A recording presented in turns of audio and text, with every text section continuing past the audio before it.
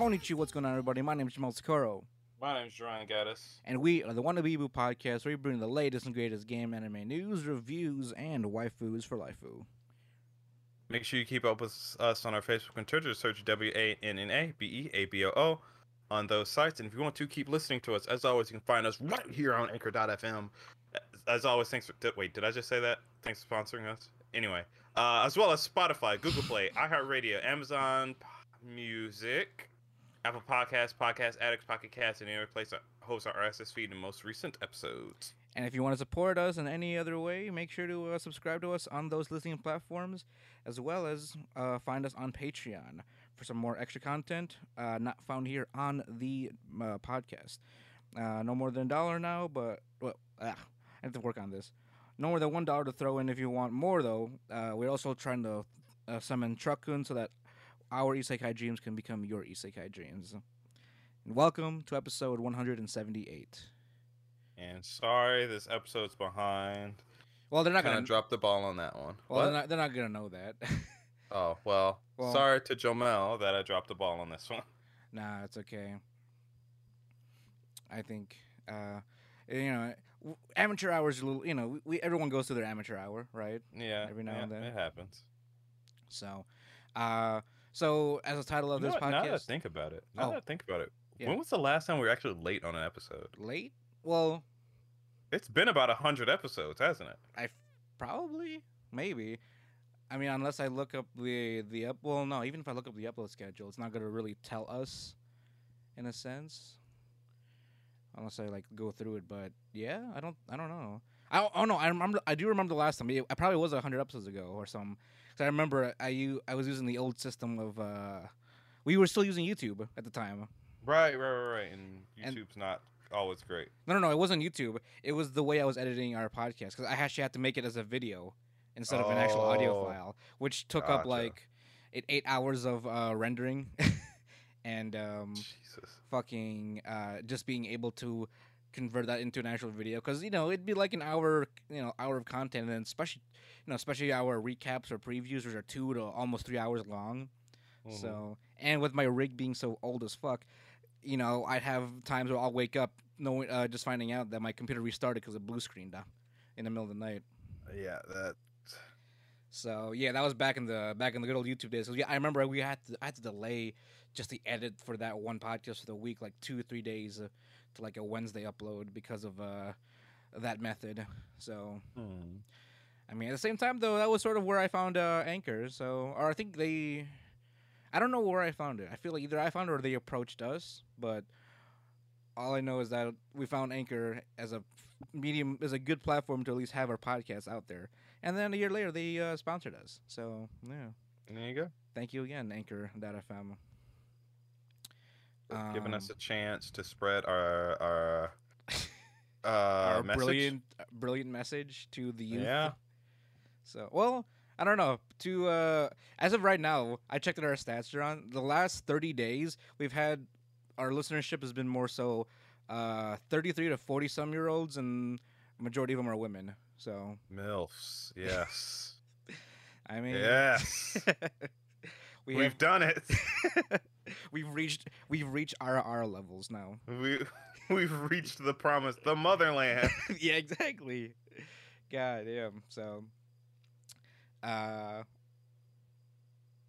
But speaking of the motherland, we got to swing on over to my anime list. yes. I do have to say, Duran, Uh-huh. when it comes to just pure interest for me at least, I think this is probably the shortest list I've completed series that Really? I've done just purely on just interest, like from the get go, from when the season started to the end of the season. Dude, I've been so interested in a lot of these shows. It was impossible to keep up with them. Because I think I only Like finished. Oh, sorry. Go ahead. I was gonna say, going on your vein as far as interest goes, there were a lot of them that I was interested in, but there's just no way in hell I'd be able to do them all. Right. Like I only finished like 5, and when it came to just like immediate watch value for me, I do want to go back.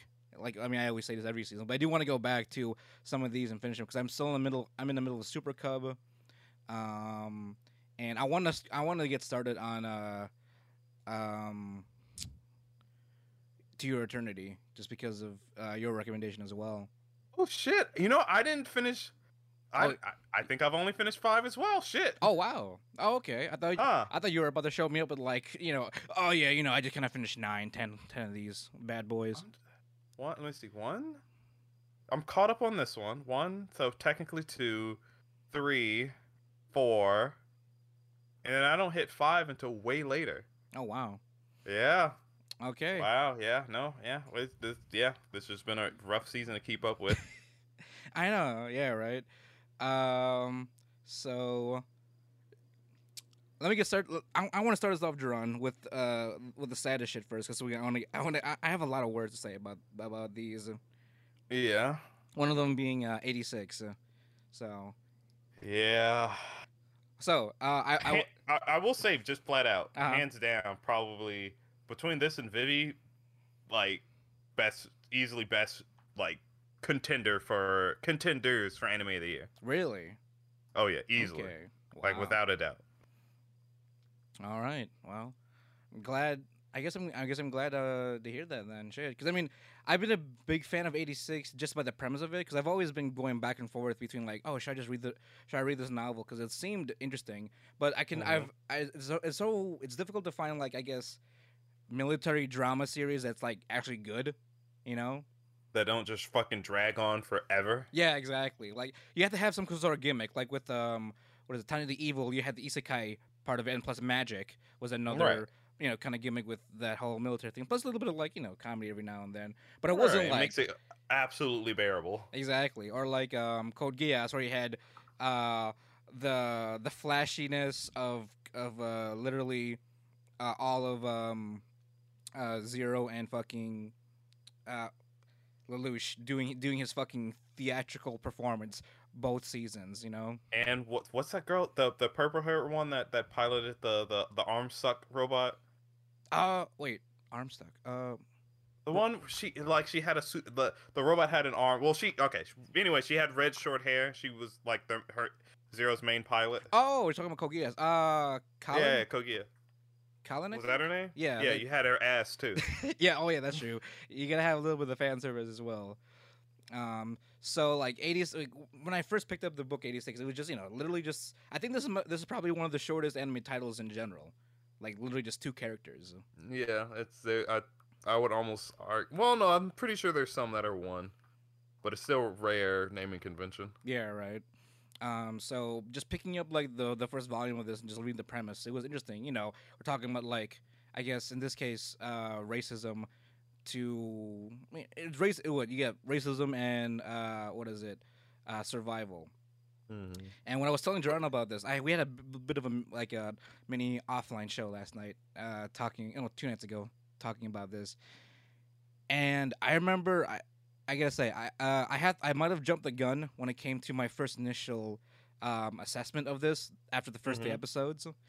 Mm-hmm. And I remember when my first assessment was that it was pretty much a good contender to be alongside like the hype and realm of Code Geass. I am wrong on the part of how not so righteous the story really is. Yeah, no, it like wanted to be righteous, but it like said, nah, realistically though, yeah, we really can't. Or at least if you are, it's gonna be a very slow burn. Exactly. And the thing is, though, I realized after finishing this, like, this is actually a really sad story about just survival. Like, it's a good story, but it's pretty sad to like go through. I mean, it's not even survival. It's just fucking making the most out of your inevitable death. Like, that's true. Like on both sides, like you literally have a survival of the fittest, or just survival in general, and then you have Lena literally being the only person that actually cares about anything. Besides being ignorant. Like, even her own best friend, I honestly thought her best friend was going to be the one saving grace that would be like, don't worry, I got you at the end. But even she turned her back on her. I'm like, God damn. I'm like, who fucking does this? Like, what the fuck? Like, she was literally by herself. All she really had was the Spearhead Squad. As, like, ironically, her only hope when it came to believing in her own cause. Yeah, no, that I will say the last like episode and a half about when so after while he was fighting his brother robot whatever, Hmm. like right after that where they started to march off into the distance and Oh yeah. she started fucking running out of the building from that point on to the end of the anime. Like I don't mean like cuz that was I think what was that the second to last episode? Yeah, that was probably episode 10. From 10 to 11, from half of 10 at that point to 11, I had tears in my eyes. Like, I was fighting it back the whole time. It was fucking rough, dude. And what's kind of worse about this situation, Jerron? What? So you know how I hate the fact that the relationship between Lena and the squad is long distance. It's gonna be long distance for a while, from as far as what I've read in terms of just story progression in general. Well, I mean, Like for a while, like, they're fucking... for a while. I mean, she doesn't even know if they're still alive at this point. I mean, they're not. I mean, I kind of want to hope though. I mean, we literally saw at the very end of the last episode Hey, his dude's head cut off. There's no way the others survived. We didn't actually see it. We didn't actually see the They head. were on the ground. Let me hope. If he got his head cut off, they got their heads cut off. I want to have the I wanna little believe. bit of hope that this anime No. has left. That I want to see the squad come back in season 2, which is Joma, confirmed, by the way. if anything this show has taught us, or at least about its themes, there is no point in hope. I mean, Lena is like the only bit of hope left, literally. Literally the only small bit because she is pushing to do everything. Also, I'm surprised she didn't get any fucking consequences to using those mortars. I mean, None whatsoever. no, she got punished for it. She's in house arrest technically. Oh right. I mean- house arrest. I mean, I guess technically she's not allowed to. I guess she's not allowed to be quote unquote in battle. So she decided to go to the front lines instead. Because I'm sure they don't really have a problem with her going out there, unless she snuck her way Probably. into that again. So She probably did. Let's be honest. yeah, this is true. But I respect her for it. Mm-hmm. I But mean, I'm assuming, or at least my prediction for the next, like, because I think you mentioned it, right? The novel is 7 volumes, and this season of it covered volume 1. yeah, the entirety of this first season is all of season. I mean, all of volume 1. So yeah, so it'll probably pick off. Season 2 will probably pick off of the epilogue of volume 1, but that's more so for more story, more transitional elements to Mhm. transition into the next volume. So But I'm my base prediction is that as she gets older and stuff like that, and more and more battles and whatnot, she's gonna Mhm. be like gaining favor in her political atmosphere, and eventually by the end they're gonna be able to change their ways. As the robot things get stronger. right, or as far as we know, just multiply even more. Right. Because as we know, apparently there's just a horde of them that they can't even see. That's Right. like it's coming from somewhere, but not exact. But their numbers aren't exactly what the Republic is predicting. Because I mean, I don't know how long the series is taking place. I feel like it's gonna be like within the 2 years, the quote unquote last 2 years of the war. So I mean, I'm assuming the 2 years are going to be up. I'd predict by if Like a once time skip? episode 2 starts, yeah, there's going to be a time skip. I can only assume because here's the thing. right, So during that 2-year gap, what's going to happen? There's going to be more 86 sent to the death, and the only thing that could change is if Lena changes the political structure, which doesn't happen in 2 years. Like I don't Right. see that happening in 2 years. I see her getting her foot in the door, sure, Yeah, but or I at don't least see getting- it actually changing. or at the very least, getting more what is it promoted. Support maybe. Hmm? Maybe support for him. Either support, yeah, or like maybe like you said, like as the year or two go on, hopefully she'll probably rank up a little bit more, and then she'll have a little bit more more power when it comes to like supplies, and she can actually support them through a higher administrative position. Right. So, at the So same that's all I can see happening in that 2 years. And since she knows, since they told her that even after the 2 years, they're still going to be functioning, if not better than ever. Mm-hmm. I'm assuming during that time she's going to be trying to spread that word. No one's going to believe her, and then that 2 year time is going to happen, and they're still attacking. Right, exactly. Because I don't even think they have enough supplies to go around for the 86 to last they have- after 2 years. Well, no, see, that's the thing. I'm fairly certain they have tons. Because remember, the only reason that they stopped, the only reason why they're not so worried about the fight is because they know that the robots are gonna shut down after a while. Well, they think So they know. have, well, they think. So they're basically stockpiling all these resources and just kind of barely giving them out to the 86ers or whoever else is fighting, in order to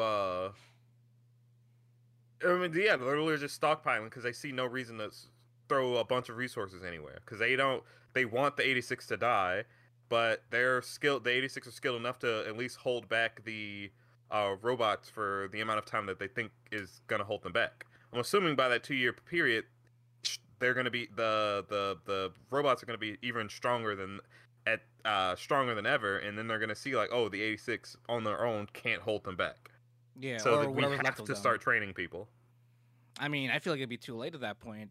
Like I mean, maybe. because like if they really wait for the 2 years to realize that we probably wasted our time, dwindling down our only defense we have, and at the same time not even training new people, like to even try to fight past the quote unquote end game timeline. Mm-hmm. Then, I mean, I feel like the robots would know that would be an opening for them to essentially just literally hoard into the Republic.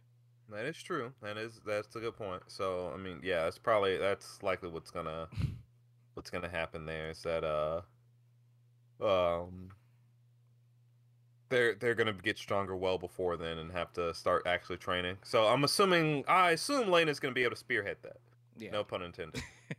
But besides our predictions, so far, for season 1, 86, fucking phenomenal job. Yeah, top tier. Fucking like I said, I 500% would give this as a contender for anime of the year. Like, and I have to admit too, John. Like, I was also feeling like at the end of every 86 episode, I had to have Nagatoro ready and loaded up so that I can fucking have somewhat of a happy day at the end of, because they came out at the same time. So I have to have at least that next to it. Because if you're a bitch like John and I, this will bring you down a bit. Yeah, that was rough. Like after I finished that show, I was a little like, ugh, this is it's a heavy ass fucking show, dude. Like Exactly. literally, the last episode is just the rest of the 86, all 5 of them. I know exactly. Like fuck. When I realized it was just a 5 of them, I was like, holy shit, they're all dead. Yeah. Like what? Like I was genuinely surprised. It was just literally the core spearhead squad left. You know what really fucking got me was when Fido died. Oh really? Yeah, that fucking got me. I mean, he's been with them the entire time too. I mean, no, he's been with Shino the entire time. When he watched that boy grow up. Kid. Yeah. I mean, he was probably in his brother's squad too. Shit. Yeah, it's fucking sad. It's so sad. That got me. That I was like, oh come on, he's got to survive till the end. Nope, fuck you. Yeah, right. Okay. Fucking first battle. And with Sawano heading the fucking music department too, it just makes the epic a little bit more like sadder because like it's one of those like literally going down fighting kind of moments, Right. or going down swinging, that kind of situation. Fuck. There was something else I wanted to say. God. Oh. The adaptation of this 86 is probably one of the best examples of an adaptation, not just by accuracy, but also by quality. Because, I mean, I read a little bit of the first volume just to, kind of compare and contrast. And what I've seen from the boards and from the people in the comments, apparently they've even elaborated on side character deaths that were kind of like glossed over in the light novel and better represented in the actual anime itself. Like with fucking Daya, or husband kun. Yeah, husband can. Yeah, you were telling me that. Well, in the light novel, they just kind of like after the battle, like yeah, so Daya died essentially, and it's like oh okay, but in Yeah. the show we actually got to see him die. Exactly. Like he was sort of like put off as like an afterthought, as a what is a collateral report kind of thing. Like Daya's dead, this person's dead. We never actually got to really see, at least experience him dying at that moment. Since he was probably one of the characters I didn't expect to die. Honestly, like Well, anytime. See, that's the thing. As soon as we establish that just people can die, you gotta watch out for couples. One of the two is gonna die, or both. or both. Yeah, And I thought it was gonna be the wife character in this case, the girl. yeah, but it's. I don't know. That was rough. That was a rough one watching her Yeah. try to fucking fight through that shit. Honestly, and like with when the fireworks scene happened, it was like that was like probably the first time that she actually expressed anything since Mhm. his death. Yep.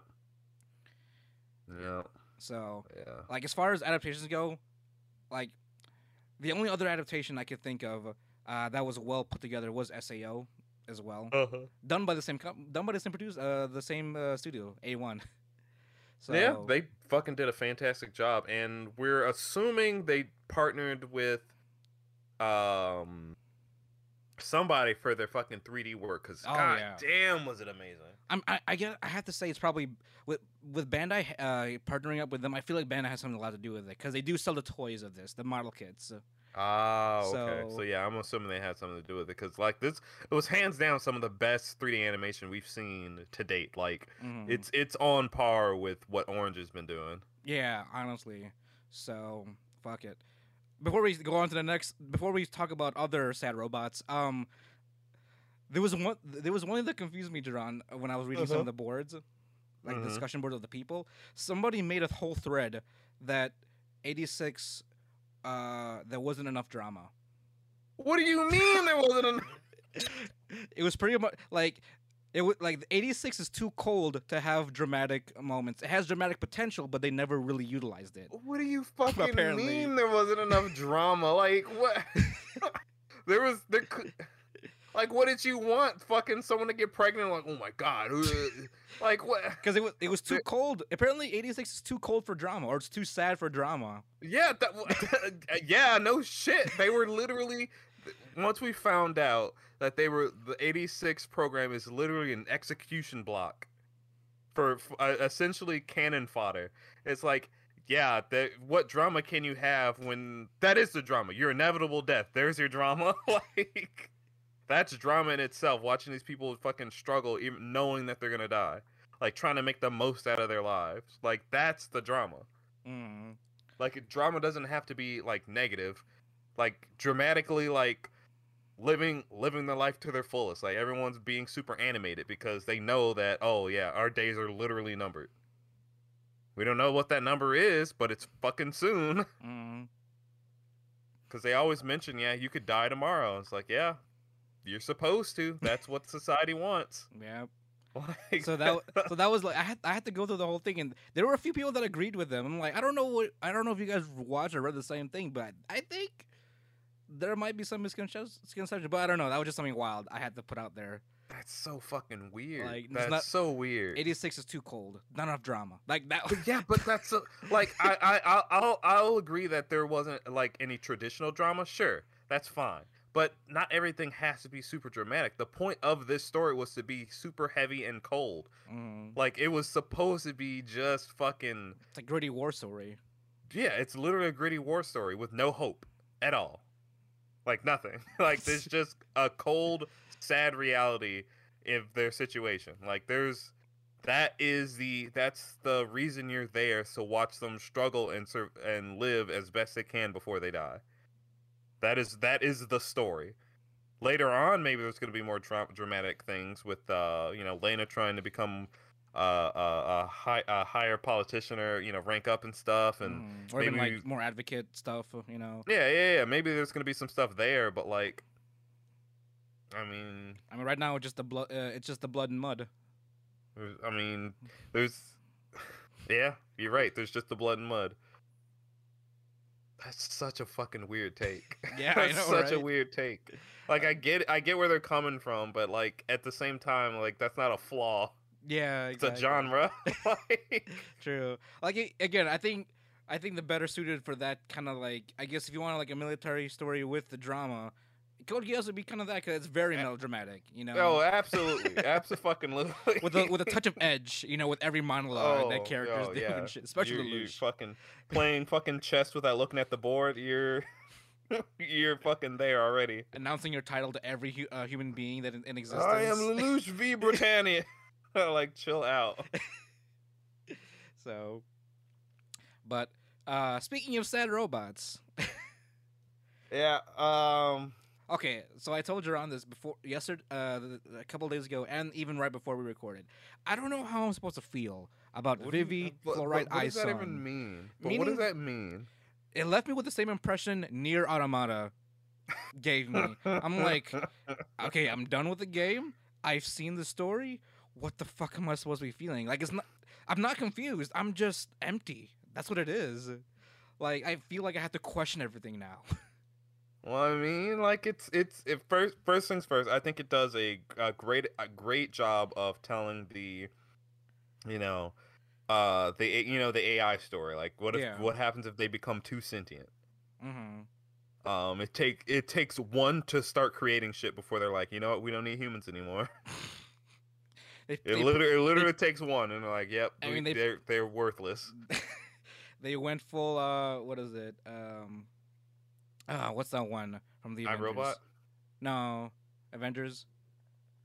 Oh, Ultron. Yeah, they went full Ultron. Yeah, they essentially. went full Ultron, and like, fucking, oh god, that, like, but Vivi was so fucking good. Like the ReZero writer fucking knows what they're goddamn doing. I completely, you know, in the middle of the series, I completely forgot this is the ReZero Right? author. I for some reason I for sure thought it was the Steins Gate writer. Fair enough. Just because of how much like not only the quote unquote time traveling part of it, or the world or the timeline changing part of it, but also just how fucking miserable some of those changes ended up having. Like, I swear, like when they had to change the one timeline with the doctor that married the AI, Yeah. I had a feeling he was gonna kill himself when that one ending happened, or when it ended as it ended, you know. Yeah. And I was but, like, no, don't do it. And then he fucking did it. And I'm see, like, that's why I don't advocate for getting like robotic waifus, because that'll be you, viewer. Like, when if she stops working, you're like, hey, I can't live anymore. Actually, no. You know what? That reminds me of for some reason, Plastic Memories comes to mind now. The anime. Fuck that. Plastic Memories, but that one's a little bit more sad too, because every AI robot had a lifespan in that case. Yeah, I'm like, but see, in terms of Plastic Memories, why would you ever fucking make companion robots that have a lifespan? That's like, oh, that's a worse version of a dog. Like, we know dogs only live for like what is it? I think. I mean, depending on the breed, like but 15 to 18 years or so. Yeah, just about. Maybe Like, so maybe it's like, 18 alright. if you get lucky. Right, maybe 18 if you get lucky. So you get this low sentient creature, and you give it joy for its entire life, or at least most of its life, and then it dies. Sure, yeah, sad, but you know, it's not something you can communicate or fall in love with that way. But like, you get something super fucking humanoid that's basically human, minus what's inside of her. And what was the time limit? I couldn't tell you. I know it wasn't long. I know that It wasn't long. I think it was like 2 years or something, wasn't it? I think so. Actually, I feel like that was the case. Like, really Yeah, short. it's like a service life. literal 2-year service life for something you can fall in love with, like on a straight up romantic level. Bullshit. My cell phone has a longer lifespan as a longer Exactly. use Why the lifespan. fuck would you do that? Why would you even do that? It's so fucking weird. That's so weird. But anyway, Going back to Vivi. Going back to Vivi. Like, when that happened, I was like, the moment that the doctor killed himself, I started questioning, like, should changing the timeline really matter at this point because a lot of even when it's like when you the whole meme is I push a chair, literally the entire city dies. There's like there's another bad thing that kind of comes around the corner even if you change one thing. Well, we found out that it didn't matter. It didn't. Yeah, obviously, yeah, it didn't. Well, I mean, it did and didn't. It did change things, but I see. That's one thing. That's probably the one thing I was a little confused on.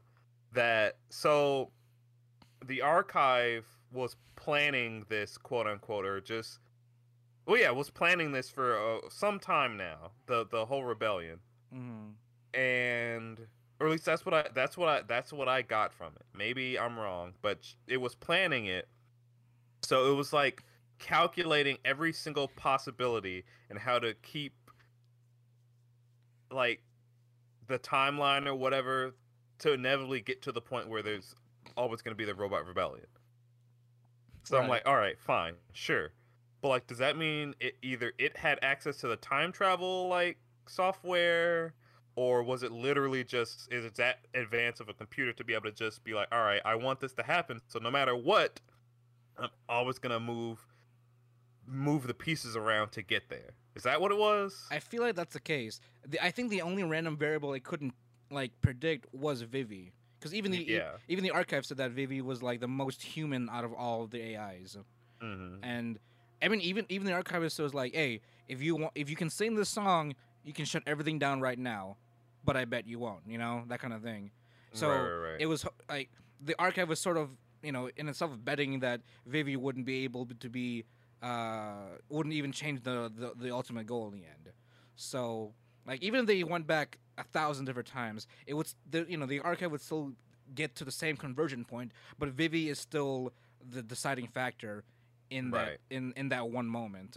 So I guess in the end of it, it doesn't really matter, but it matters only in the context of Vivi because of how much experience that she has, Right. Yeah, if the time thing didn't happen, she never would have gained that level of sentience. Yeah, exactly. So it's kind of like, going back to it's not the destination, it's the journey. Yeah, exactly. It's like she gained more experience because she kept going back, or she went back went back in time again, or at least was given prior knowledge of that prime timeline to change to a different timeline. Yeah. So one other thing about it is that you honestly kind of keep forgetting that she's not human for just like little moments. Yeah. Which is I think that's the point where it's just like you just kind of. Sorry, go ahead. Go on. No. Well, you were saying you were go as you were saying. Well, she was changing, as time went on. So like I said, she became, or what the archive says, she's become more human than any other AI. And as time went on, you could see that incremental change over the couple decades, and she's come a long way from her first stage days to the main stage days when it comes to even when she went back to her old Kudere. Well, not even that. She was even less Kudere towards the end. If anything, she had more of a stoic expression. Like she actually expressed stoicism in the end instead of literally just a robotic. Instead of just it being like her android quote unquote default. It was just her being stoic, not because. That's a weird thing to say. She was stoic because that's her personality, not just because she's robotic. Exactly. Yeah. It's no longer monotone. It's an actual personality now. You know.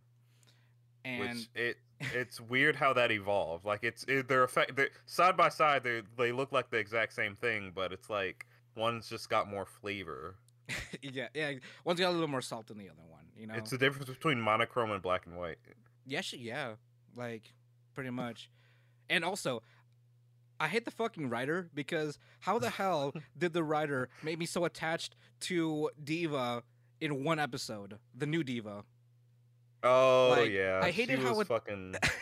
I hated how attached that... Because at first I was sort of put off, like, oh, this is definitely not like Vivi Diva. This is like, traumatized new personality Diva that took over for the meantime. But at the end of the episode, I already missed her. I was like, no, why did she have to die?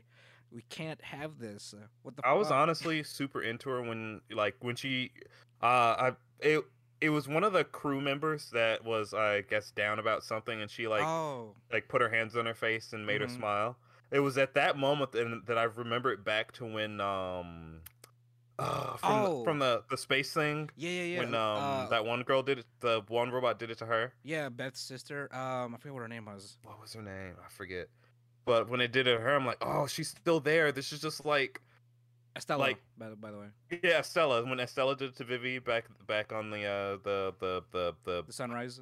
the sunrise, I was like, oh shit, she's still there. It's just like Like this it's is like like her, but with emotion. yeah, exactly. Like this is sort of what her. This is what she thinks she should be.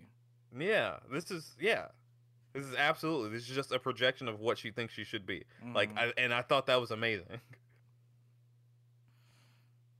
Like it, that point was just so cool. Like And when you and she was only in one episode too.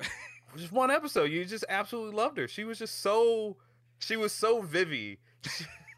like it, it's so weird. Like we like the again the monochrome version of her is what we know her as, but just that moment, it was like that's the most Vivi we've ever seen. Mhm. I love it. Or I guess the most Diva. diva Vivi or whatever. Yeah, more diva than Vivi in this case. Yeah, more diva than Vivi, but still, it was awesome. I loved that. I love that whole like little arc, just in its entirety. Though it did suck that Antonio killed Ophelia. That was fucking. Yeah, That twist hit me. I'm like, whoa. yeah. Honestly, when fucking Matsumoto approached Ophelia, and then she started like laughing and shit. Like, wait a minute, what's going on? I did not expect Antonio to be an antagonist. Right? Like, where did that fucking come from? Like, what are you on, dude? And I was so sad that Ophelia still died. Like I thought they were just trying to stop her just from her suicide or just from dying in general. Mm-hmm. But like, if she had died any other way, I think would have been fine. But the fact that it looked like, well, it was a suicide initially, and this one looked like a double suicide, it effectively still caused the same thing. yeah. But yeah, it was fucking wild, dude. But like, I don't know why that I feel like that part sticks out the most to me. What, the Ophelia arc? The Ophelia arc, mainly not just because of Diva Vivi, but I think Antonio was probably the second most human AI Because he had passion because he had passion. Oh. Because he only wanted and greed. Ophelia's voice for him. Yeah. So it's passion and greed at the same time. Yeah, and no other AI ever displayed that. So I think he was another one that was super special. Mm-hmm. He's just the wrong side of it. Right. Exactly. It got too extreme, and it kind of took over. Like, I guess the logic process in that Right. case. So I guess again another part of that arc when that one guy showed up but as an android. Oh, Kakitani. Kakitani. Or Like, I didn't terrorist dude. right, Terrace dude. I didn't quite understand. So like, did he put his brain in a Yeah. android or? Yeah, he did. As far as what I can make out, is pretty much because by that point he's already old as shit. So he put Right. his conscious into a AI body. But like, why don't more people do that or do that? And we just don't know. Maybe I don't know because I mean I don't know how the advancement of the normal AI is compared to because the sisters are a whole different project now, and I don't know if AI. I mean we can only tell that AI at that point you can transfer your consciousness in there. Right. But I don't think it's connected to a network like the archive would be, unless Kakitani was a special case, because he's got his own connections and shit where he can get a body to put his conscious into. I mean, yeah, very well might be. I feel like that should have been explored just a little bit more, just for the sake of world building. But that's fine. Because he was the only one that had any confirmation that was possible. Right. So. Because that then raises questions like, let's see. Right after that arc was was when she, basically was retired. Yeah. So like, how many people did that? Yeah, exactly. Or how many of that was even available to world knowledge? Right. Or how long was it experimented on? You know, just in general. Because then we found. Sorry, go ahead. Yeah. Hold on. Oh, I was gonna say. Uh, I was gonna move on and say that we found Matsumoto, and then that timeline, the rest of that as well. Right, yeah. Going on to that, so we essentially watched him grow up from a child till when I don't know what age. I think I he mean, was we like in assume his. like 7 years old. You know, 7, 8 years old. Because I don't know if he was that young. I mean, he's just, Maybe. yeah. Well, like middle school age. So like, Mm. 10. 10, maybe. No, I think they specifically said he was 12. Oh, okay. Got it. I think so. I think. I mean, I couldn't remember. I couldn't tell you. Sorry, I can't really remember. Yeah, but we essentially watched him grow up from a child to an adult, and I'm assuming he was in his like maybe 40s, 50s. So, from what I understand, that's where the majority of the timeline takes place. Because before that, I think how long? Because Vivi's only been active for what 100 or so years. From the world. Like since Oh, the first episode when we first meet her till the very end, she's only like 100. I think Jay said 115 or so years old. yeah. Like she had a grace period, you know, between when she was activated and when she started doing her small shows in Neoland. But yeah, just over 100. So Just over give 100 her years give or old. take, yeah. So the majority of our timeline took place watching him grow up. So everything else before that is only like a time difference of maybe 60 years. 60, because by the time she was retired into the museum and met young Matsumoto, Mhm. she was 65 years old. Oh, okay. Yeah. Gotcha. So the last 30 or 40 some years It would have had was to been 40 something. yeah was that main timeline, which not much really happened besides Vivi writing her song. Mm-hmm. So that was it. Then that was the main random variable that wasn't accounted for, which was Vivi becoming more like, I guess, I don't know how you would measure creative in terms of scale, but just became more aware of her creativity to make a song. You know? Well, I mean, I don't even know if it was becoming aware of creativity because she didn't know how to. She didn't know what to do until. What was the trigger? It was Matsumoto saying something. Oh, when Matsumoto's wife died but gave birth. Oh yeah, and then Yeah. Matsumoto said that, you know, even when humans die, they're still in us. Like my wife is still in my heart as of right Right, right like the now. memories and stuff like that. So that's Mhm. when she's like, I'll just write a song about my memories. It's And like, the last 65 years into a song, mm-hmm. or probably at that point 70, because that was when Matsumoto was already kind of grown. So, well, I Yeah, mean, 65 years of she actually did shit, because the rest after that she was just in a box all day, right. He had nothing but time to write her thing. pretty much. And then there was that little period of time where she slept for, I think 2 years. Oh yeah, just letting them creative juices come through. Mm-hmm. Yeah, no, that's the fact that they. I mean, again, it's the idea that the whole idea just kind of hinges on again the fact that an AI created a song.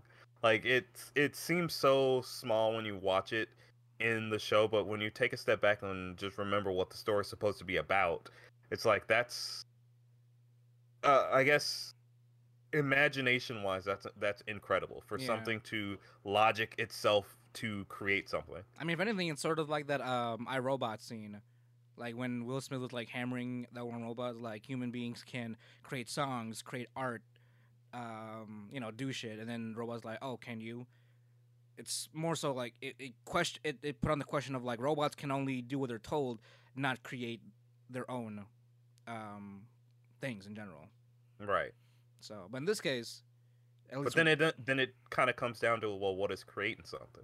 yeah, and then Like, goes cause back if on. she's no, go on. Oh, because I was gonna say on top of that, like, because it hinges on what is based off of the heart or her heart to Right. make that song or sing in Right. general. So she essentially just, I mean, it's again as what is creating something. She literally just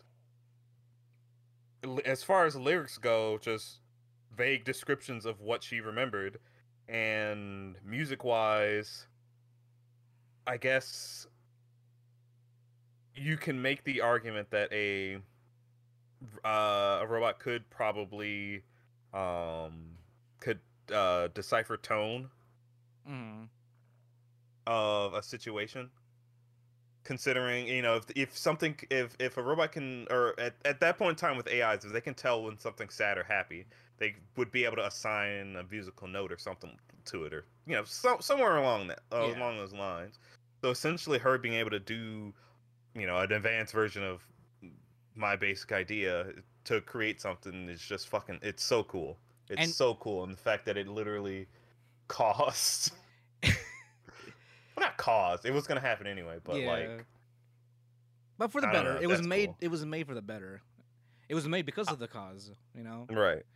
I And- was actually wondering, Uh huh. so again, I know that the robot uprising is gonna happen anyway because the archive was planning it for so long.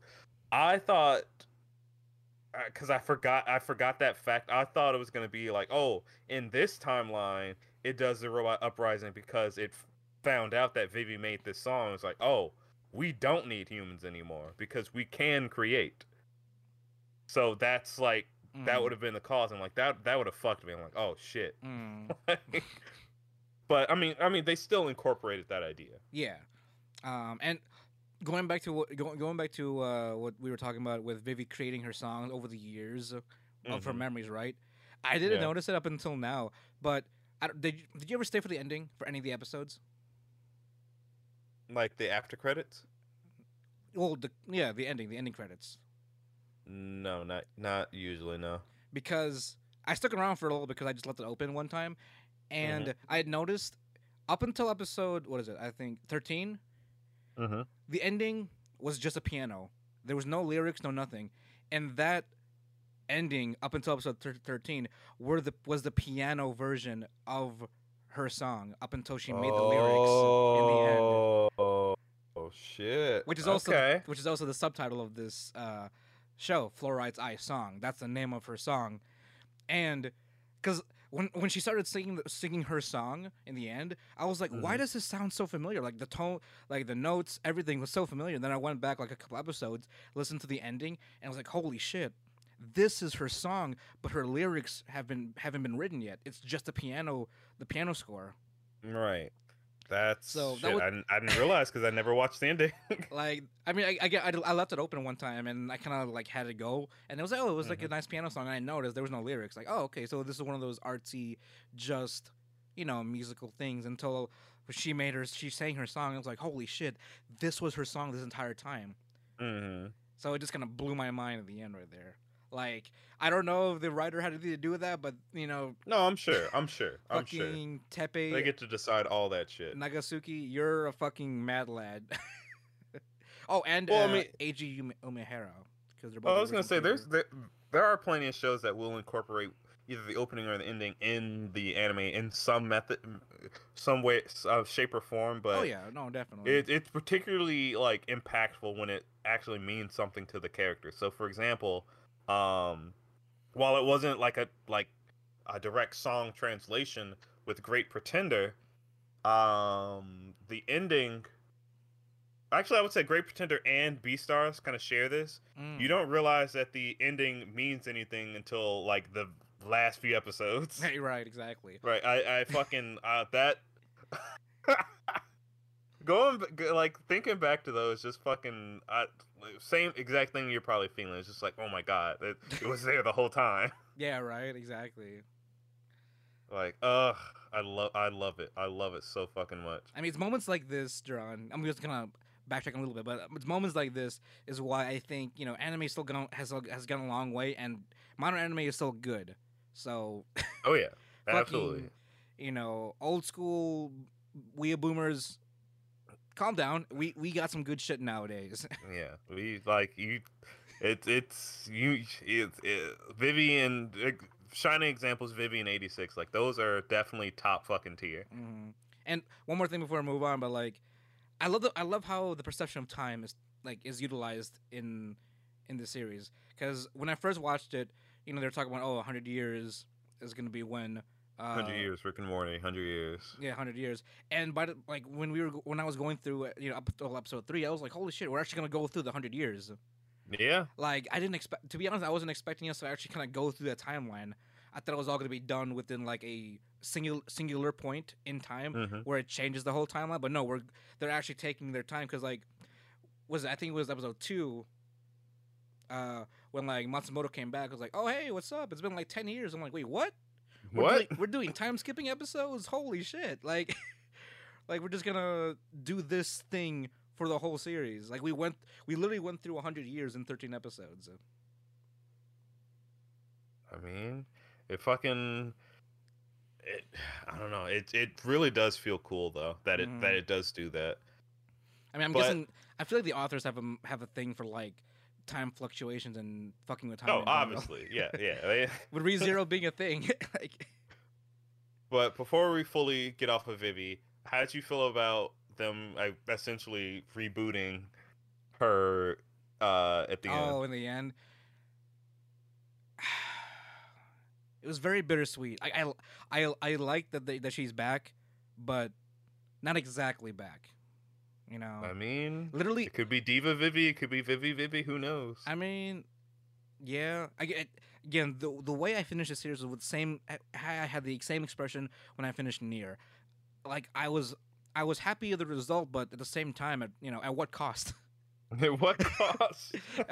like at what cost did we have to go through to get what we wanted? But still, it's we still succeeded in what we had to do, but I don't know. I feel like there was a better way, but I don't know. Yeah, it was a better way. There could have been a better. I don't know. I feel like there could have been a better way, but you do what you have to do. You do what you have to do to,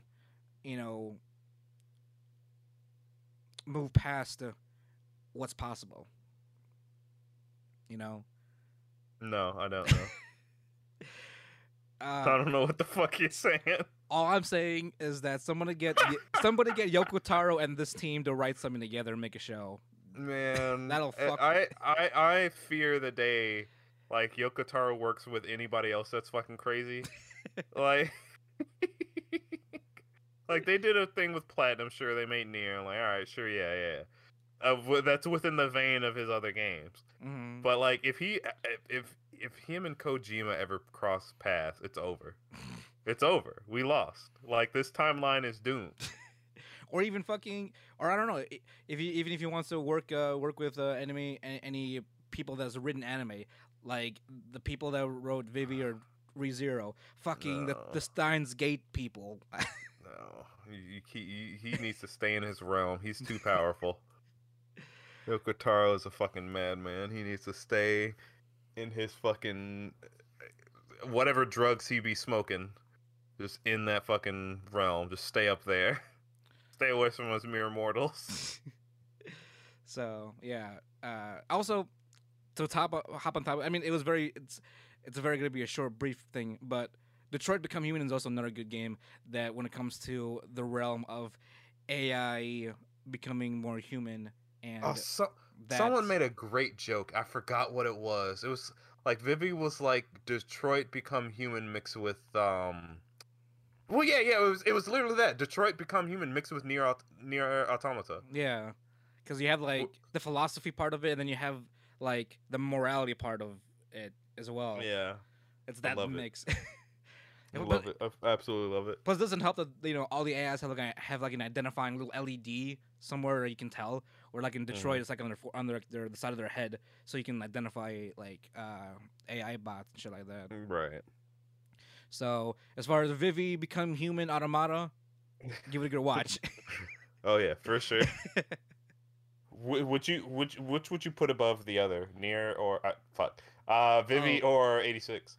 Since those are, I think, the top ones of this season. Now, granted, I haven't watched Tokyo Revenger, so that maybe that's up there. But yeah, as far as those two go, I don't know. At this point, you're telling me which one did I feel more empty when I finished? Uh, Well, I can tell you, I was definitely happier with Vivi's ending than yes, I was with yes, I fucking will say that. 86's. 86 left me with a fucking hole in my heart. Like, god damn it. I honestly felt like Lena. Like, yeah, this is like we're essentially Lena in this case. We're fucking useless. Yeah, yeah, yeah. I think they did that super well. So I don't know. I think I might put 86 over Vivi, but they're super close to me. Honestly, they are. Yeah, I had to say the same. Like, even though I have a bias for 86, Vivi blew me out of the fucking water. I don't know. Oh, Like, yeah. with as an original series from it. Oh yeah, I forgot it's original too. They just fucking said make this an anime. I'm like, okay, and just fucking did it. Exactly. Like, get the old manuscript paper. Let's fucking write this shit. 13 episodes later, we're all just having philosophical questions about life and consciousness and fucking what is creation. Yeah. This is not Edge. This is how do you say it? A revelation. Fuck. So Nagatoro. I mean, I That's don't know. another one we both finished. Oh, okay, nice. I'll be honest too. I had Nagatoro just as a recovery series for me after 86, like I said before. I binged through 86, and I think Nagatoro was my next stop after that. Oh, nice. So Okay. yeah, I ripped the Band-Aid off starting with 86. Good man. But yeah, I think I told Duran this. I think after I watched the first episode, for some reason in the anime, Nagatoro really does come off as horny, like a lot more than the manga. Oh, absolutely. That girl's a fucking she's straight up a degenerate. Like, it's probably because of how her voice actress does it so well, like the way she like says her lines. Mm-hmm. Like she really wants Senpai to notice her. Oh, I'm sorry. I have to go. What happened? I have to jump back for a second. Back to Vivi, just real quick. Oh, yeah, real yeah, quick. Just real quick. Back in the Sad Boys. Let's go. Sorry, going back to Sad Boy real quick. Someone pointed out the last scene after she finished her song, she shut down, saying thank you for your attention. Yeah. For your kind attention.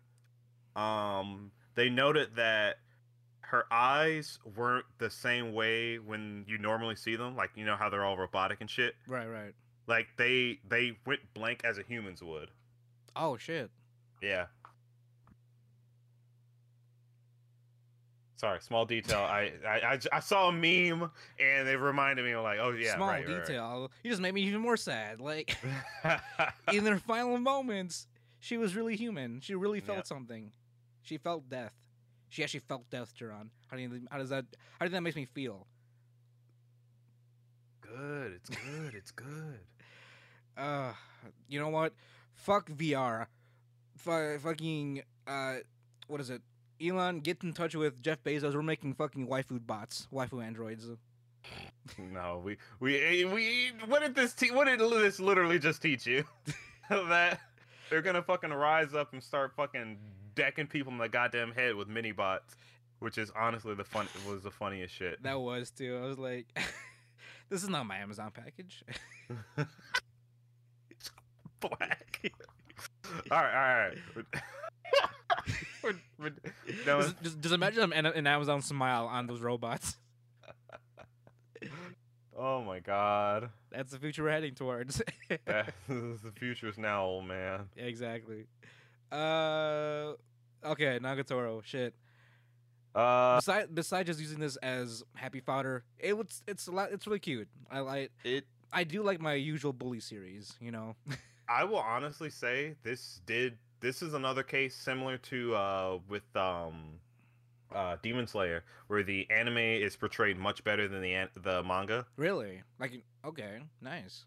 Because I feel like, I mean, yes, of course, anime is more animated. You get to flesh out added dimension actions, very added dimension and stuff like that. But it's like, what's the word? It like it's more fulfilling in a way. It's definitely a lot more fulfilling because I've read up to I think just before the art tournament arc. In or the cultural festival arc in the manga. Mm-hmm. But up till then, I didn't get the same like feeling I did watching the anime. I think the voice actors, the way like they, you know, the subtle changes, it was all just perfect. Mm-hmm. There are a few things that they didn't do. Certain times when they're like the girls were, you know, at odds with each other, they're supposed to be in their like little demon or whatever outfits, but Right. that's fine. So the That's fine. I creative- can lose a little bit of fan service for more feels. yeah, definitely. But no, this series had me pressing the fucking just date already button, you know, all over again. Especially, you know, progressively as we go down, because you know it's one of those the characters eventually kind of warm up to each other to a point where they know they're each other's hijinks, you know, moods already. Mm-hmm. So. Well-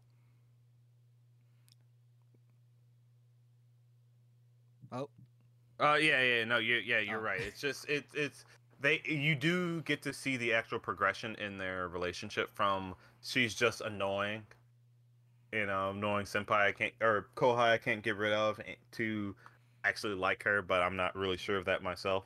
Mm-hmm. So I'm genuinely happy that we got a really good, faithful, if not better, adaptation for this show, because it's so good. I loved every second of it. I'm not gonna lie. Like it. Yeah, I mean, and of course, John, like as far as any of the shows, even compared to 86, this is where the true racism is. You know. Oh yeah. This Oh is- yeah. Well, you see, those people died down Yeah. once the show actually came out. Yeah. Right. Exactly. You didn't hear Right. you didn't hear any shit. I'm like, yeah, you fucking fools. Granted, they didn't treat it exactly, because I think in the anime they did mention the reason why she is so tan is because she helps out with the school swim team Mhm. a lot. Outside of being a Gyaru. Oh, speaking of Gyaru, I like how Senpai has pretty much like his own little. He kind of assimilated into the Gyaru. He became a Gyaru as well, in a sense. A little bit, yeah, a little Like, bit. just- He's adapted the culture. Exactly, or at the very least, he was adopted into it really well. So You merely adopted the Gyaru. I was born into it, molded by it. I didn't see tan skin till I was a man.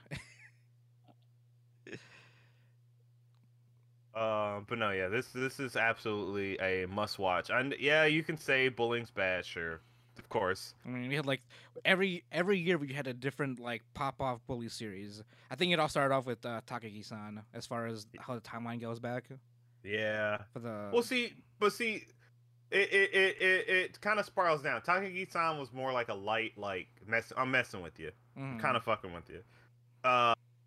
Uzaki-chan. Uzaki-chan was more like I'm just being annoying, and this combines both of them. Yeah, that's true. So But it still works, because while at first it seemed like it was malicious, now it feels like a juvenile love, like you bothering the person that you like. yeah. Like I don't know why. Anytime, like, again, after the first couple episodes, because it was fairly painful to watch at first. Oh yeah, because they were You know, actually him crying bullying. and whatnot. Yeah, exactly. The senpai crying like, we're back to this again. Yeah, and no, I won't lie, that was a little rough. But like after that, it was like this is now gone from to wholesome. Yeah, took a little bit of tears, but you know, Yeah, you know, we're there now. you know, what love didn't have a few tears shed, you know? Yeah, exactly. So remember, boys and girls. Anybody that's bullying you, they probably like you. Maybe. Yeah. I had something to say about this, but now I can't remember. I do kind of want to. What? I do need to keep reading the manga though, because I am curious if we get to look a little bit more into Nagatoro's friends, Oh, okay.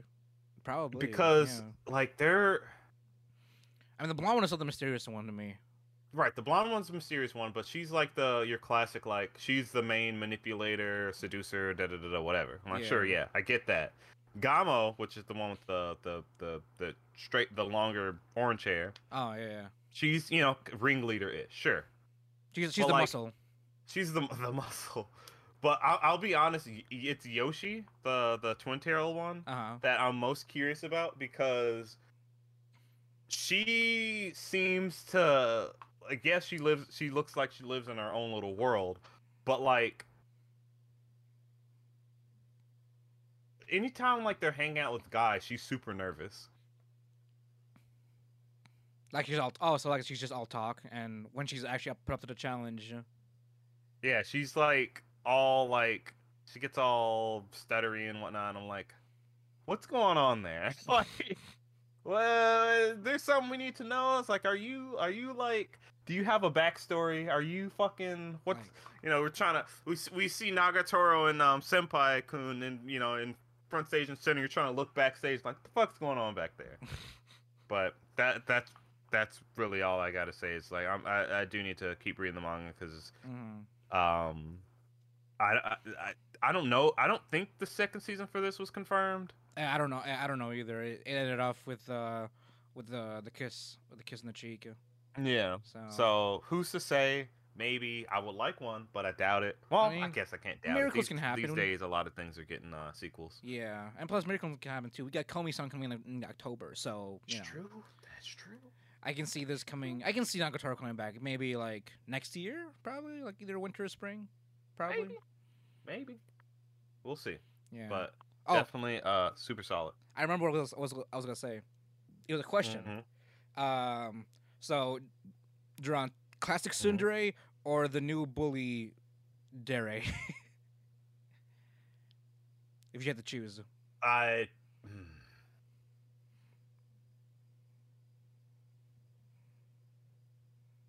Well, I'm not the biggest fan of Tsunderes in the first place, so Mm-hmm. I I'd know have to go they're with both the kind of bully cruel Dere. in their own sense, but yeah, they both but have like, their different charms, you know.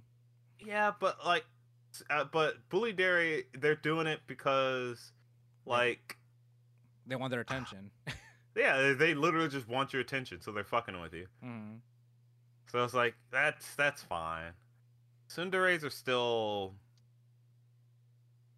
I still don't care for it. The whole like just. I mean, Nagatoro's a little tsundere too. Yeah, true.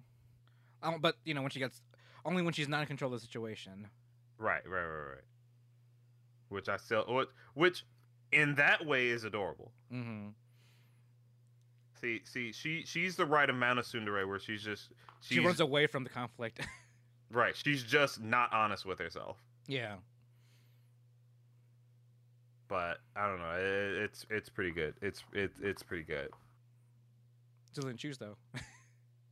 Like if you had Well, to have, yeah, Bully Dare. Oh, Billy. Okay, got it. Yeah. You know, I Now, crave did attention. you- I crave attention. I'll have to go with Bully Dairy. Maybe Yeah. the Uzaki-chan version, not Nagatoro. I might have a little bit more episodes of crying. Yeah, no, that's fair. But the Uzaki style would be great. She just literally just wants to hang out with you and just Yeah. bother you senseless. Plus, That's also, fine. I like the added touch of Uzaki telling you what's wrong with your life. You know, so you can Mhm. reflect on it as while she's Yeah. hanging out with you, kind of thing. Yeah. So you got a good point. Let's play a game first. You know, and it's the usual standard fare. hmm Did Um, you do you want to talk about To Your Eternity, or are we saving that for Oh, next no. season? I haven't even started that one. That was one. You haven't even started it? I just said in the beginning of the episode. This is one of the ones that I want to go back to Wow. because of what you said. I have to get ready for this one. Like I have to be Well, in a mindset, it's not in a good it's not mindset. that spooky. It's not that spooky. It's Like not that spooky. not that sad spooky or just not that. The first episode for sure, and maybe like the fifth. But after that, it's not that spooky. Well, I mean, I'll let you take care of To Your Eternity then. Well, I mean, it's not finished. It's gonna be 20 episodes. I think we're on episode. You're right. Yeah, you're right. Forgot. Shit. Yeah, we're on episode 13, I think. Oh yeah, we would be. Oh, by the way, Uh-oh. guys, Spider's been delayed. So Yes, Spider has been delayed. and without further notice, it's kind of like they just announced it, but we don't actually have a date as far as when they're gonna actually release the episode. As far as I can, from what I've read from the people, it could either be 10 days from that announcement or 3 months. So it's all Let's up to hope it's definitely closer to the former. it's all up to Millipedes now to work on that. I'm assuming there's probably some budget issue. Probably. considering the last fight was not good at all. Like they tried. You can see that Yeah. it's a definite improvement on what we had Mhm. for sure. Still wasn't good. True. Not like like we're talking about CG battles here. Like when you have to render something. Yeah, it's like they didn't even try to render it. They just kind of went with it and went live with it. Like I said, I'm gonna give him a little bit more credit. You gotta give him a little bit more credit. It Alright, looked fine. like a fight. It looked like It was they detextured. tried. They tried, but it wasn't texturized. Oh yes, it was. I mean- Their 3D models were fine. Oh, even the main characters. Yeah. Yeah. It was just not well animated. Like they were there. You could see the swords clashing, but it was just not good.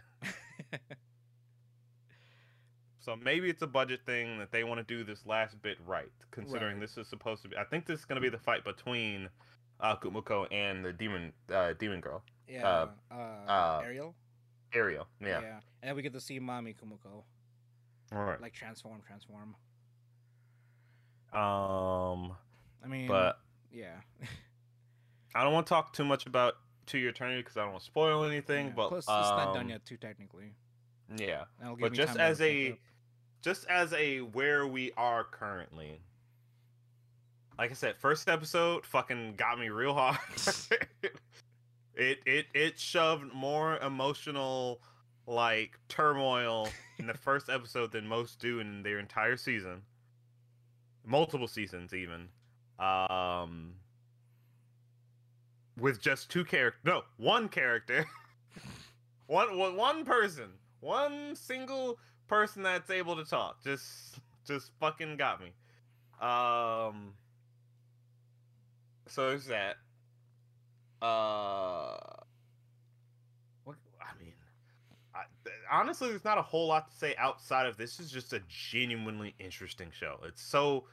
It's kind of like Vivian in a way, in the sense you're watching something gain humanity, Okay. but in different ways. Right. It's so interesting.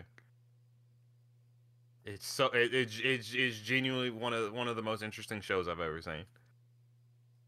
But yeah, don't want to talk about it too much. Because I don't want to spoil it for Yomel here. But make sure you get on that shit, boy. Yeah, no, definitely. I forgot this was 20 episodes, so that'll give me time to at least binge through. Yeah. Shows we should watch: Tokyo Revengers for sure. Yeah, uncensored, the uncensored version apparently. So.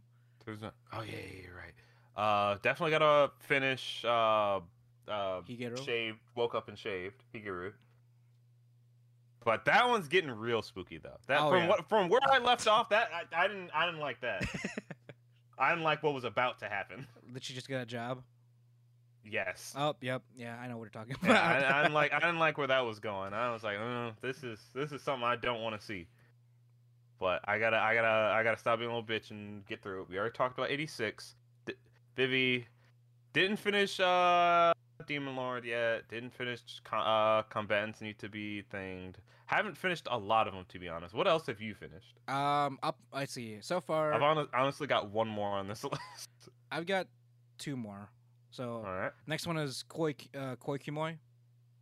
No, I'm sorry. 3 more. 2 more. 2 more. 2 more. Yeah, because we both have 5. Yeah, I finished Koi Kimo, which is the tonal wise exact opposite of Higero when it comes to its story progression.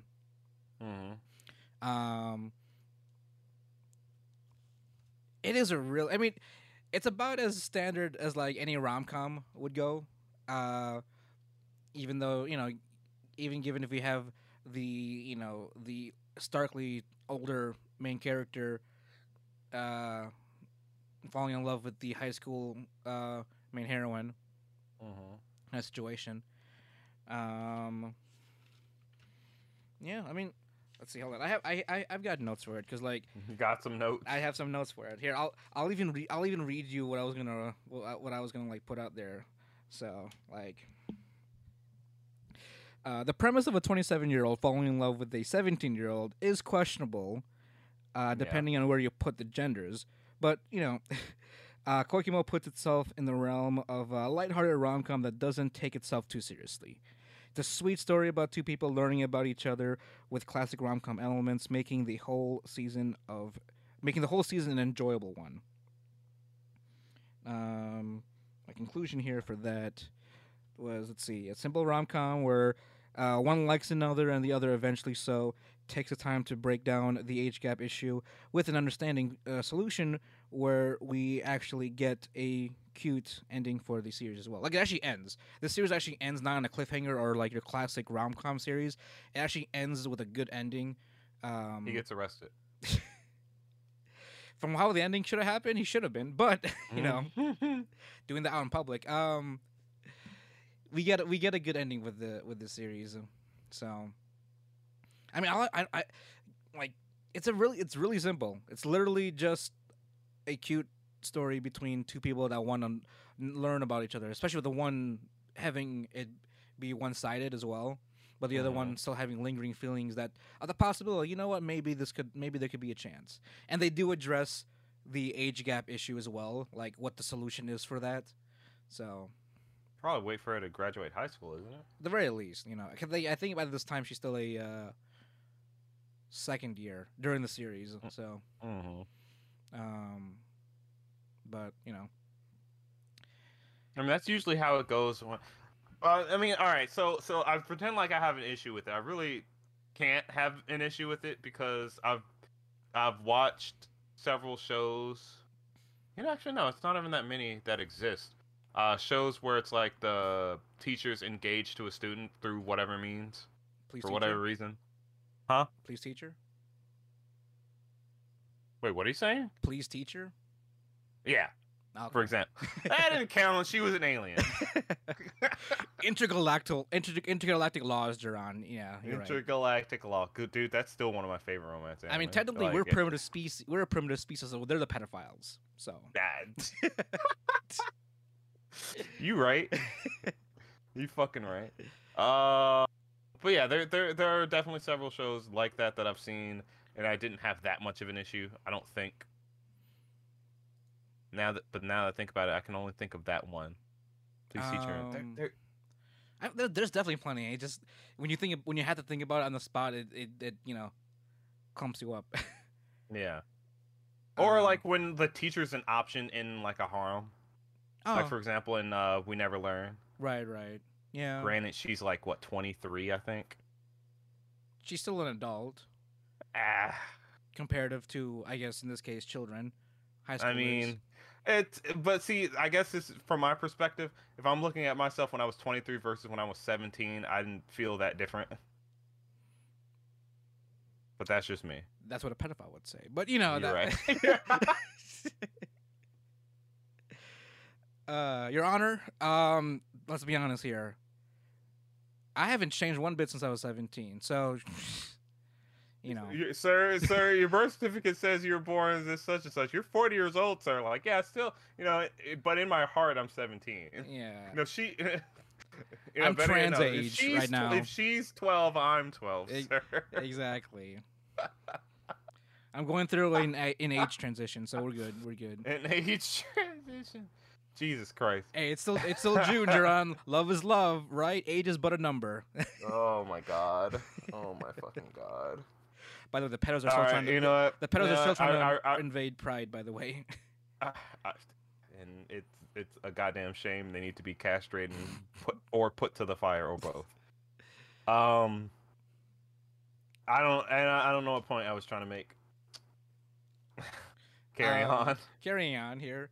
I do recommend this. It's not a like a super serious show compared to Higure, just because you know all that has its own spooky drama shit that goes on.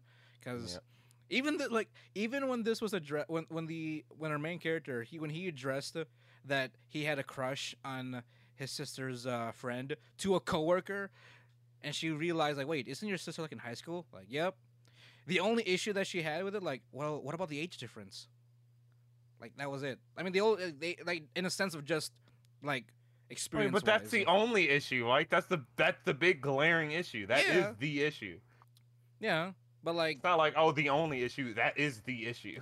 But she wasn't asking about it. She wasn't asking about it from a societal point of view, but just you know. That is the societal point of view. The age difference No, but That is the entire encompassing problem. yeah, exactly. But she didn't address the problem like that. Like, it was more so like, oh, but you guys are like 10 years apart. 10 years apart. Maybe she has different like worries that you may not have. I mean, that is true. But But that's how she addressed it. She didn't address it as like, oh, laws and society. Like that wasn't what she was addressing it as. Okay, I get you. So. And there's a little bit of like drama here and there. Like it comes to a choice, or like main character is even like, well, if I'm gonna be this troublesome, for her now, maybe I should just date somebody my age. I wouldn't want to cause trouble for her. But the heart wants what the heart wants, Jerron. The heart wants what the. Even his best friend was like, "Come on, man, be a nice guy for her." Because in the beginning, he was portrayed as a playboy, like Right. this type of woman. He's rich, he's blonde, standard Japanese salaryman, like living the life. Then the moment the first woman that he offers his body to says no, that's when he fell in love.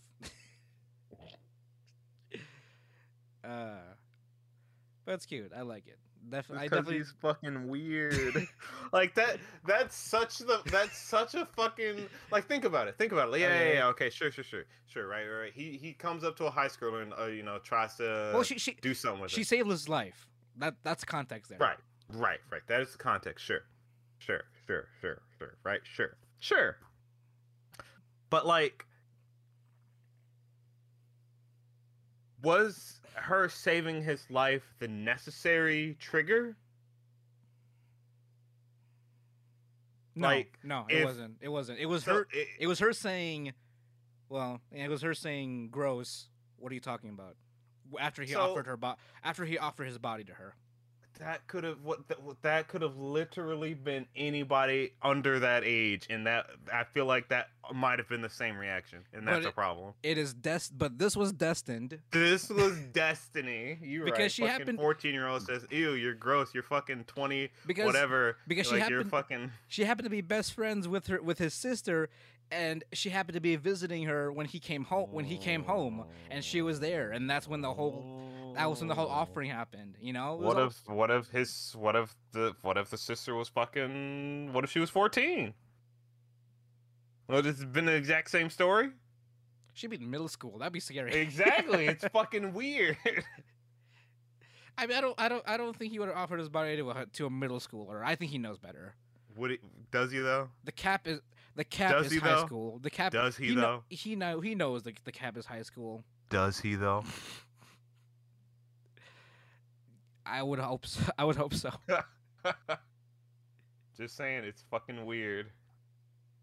But again, I guess I can't be angry at it because the whole engaged to a, that stuff. And I was like, yeah, okay, sure, yeah. But... And not only that, again, it doesn't take itself too seriously when it comes to the whole premise.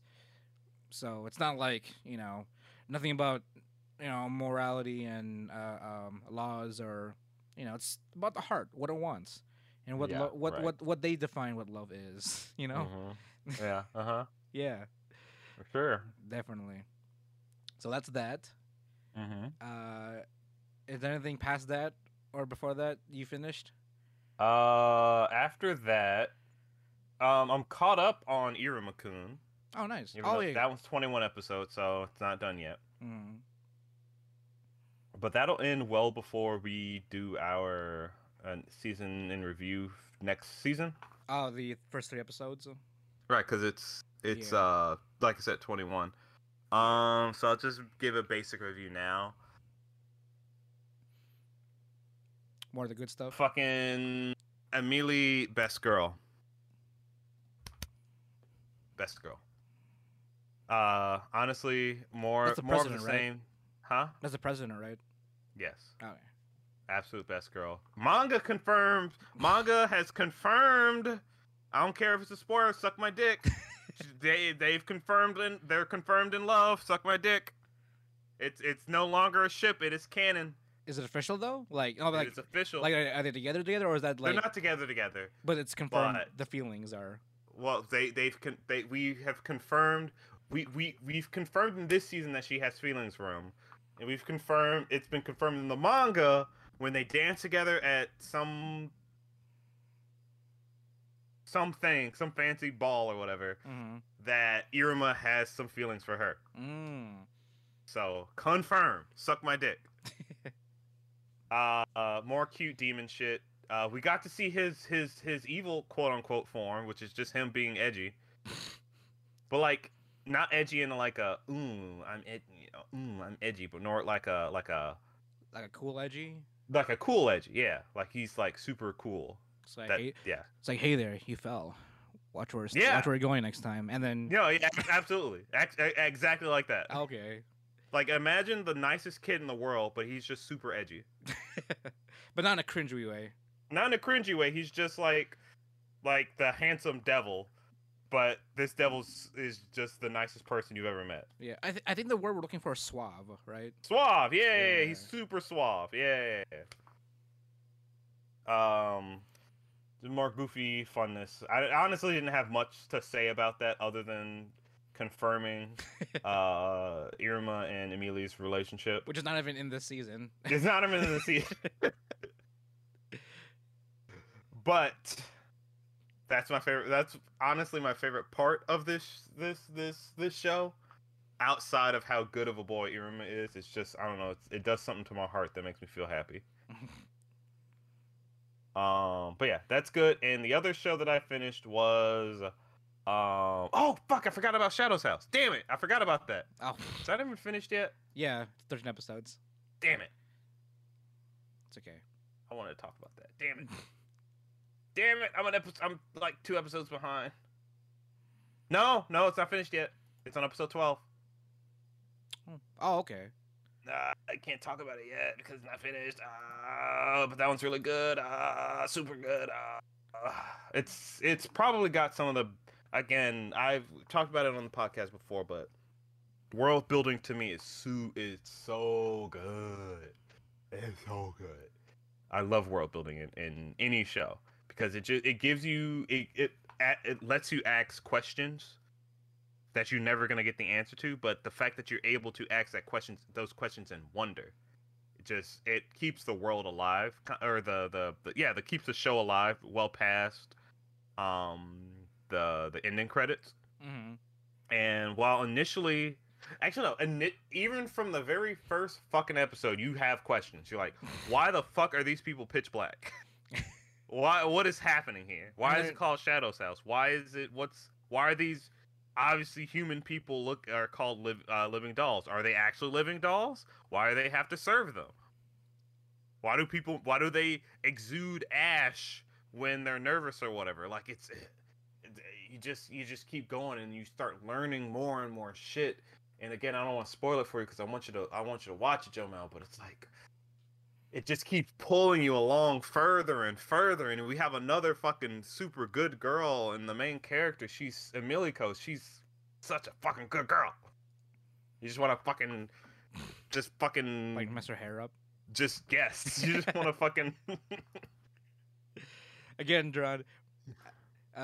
We as human beings we cannot convey cuteness. So what we do is how we react is we try to destroy it. Yeah, exactly. I don't want to. When he's like, "You're so fucking cute. I want to eat you." Like it's literally that. Her and Iruma, you just fucking want to like, just take their face and just squeeze it. They're so fucking cute. I can't handle it. But outside of that, it's such an impressive story. And at the point we're in the story, we do have a much better idea of what's going on worldwide. So a lot of the questions are answered. In fact, I think all of them are answered, to be honest, outside of where the shadow people come from. But most of the questions have been answered by this time. So I'm not sure where the manga is in terms of completion, but I feel like we got a lot in the anime as of right now. So it's again just purely in terms of how the world works, or not how the world works, but how how it is. How it is that's what kept me going. I'm assuming that keep a lot of other people going, just to see what's going on. And again, just the general interactions between all the characters, is also entertaining, fairly entertaining. And some parts of it certainly could be better. In particular, the interactions between some of the masters and their living dolls. But for what we have, it's pretty good. Okay. And lastly, the show that I did actually finish was the Saints' magic powers omnipotent. Oh, okay. Oh, that one. Okay. Yeah. Now I don't know where the light novel ends. I'm not a light novel reader. I don't usually look up news. As far as light novels go, I get it from word of mouth or from any news or whoever. But the best way I could describe this show as an isekai is the most straight-edged show I've ever seen. If it was a roller coaster ride, it's almost effectively a cruise. Oh, Like you're just cruising along. Like it's like there's little ups and dips and da da da da, but it always Right. just returns to it's just straight marching forward slowly, nicely. Nothing like super huge happening. Nothing super like. It's just so. like calming. I can't even necessarily call it calming because I mean yes that is a factor in it, but it's more encompassing than it's more than just calming. It is I don't know. I don't know what I would call it. So of course there's the basic idea that two people were summoned to this world, um and we follow the one that wasn't chosen as the saint, quote unquote, and we kind of get to see her like just make a little life for herself in this world. She becomes she essentially becomes an alchemist. She wants to learn magic. She wants to learn how alchemy works because she in her real life she used to uh not be a botanist. She was a regular office lady, but she used to just like plants and shit. So it's like, I'm gonna do that. I literally have nothing else to do. So she does all that. You almost sit through everything she gets to experience. Like I would honestly say so little happens in this 12 episode anime. It's just so little happens, but you're satisfied with it. It's like it's a small meal, but it's Like, just I enough. can't. It's just enough. It doesn't do anything more than needs to. It doesn't do anything less. It is the perfect amount of food. That'll have to be my description here. Okay. The perfect amount of food. It's not the best thing you've ever tasted. It's definitely not the worst thing you've ever tasted.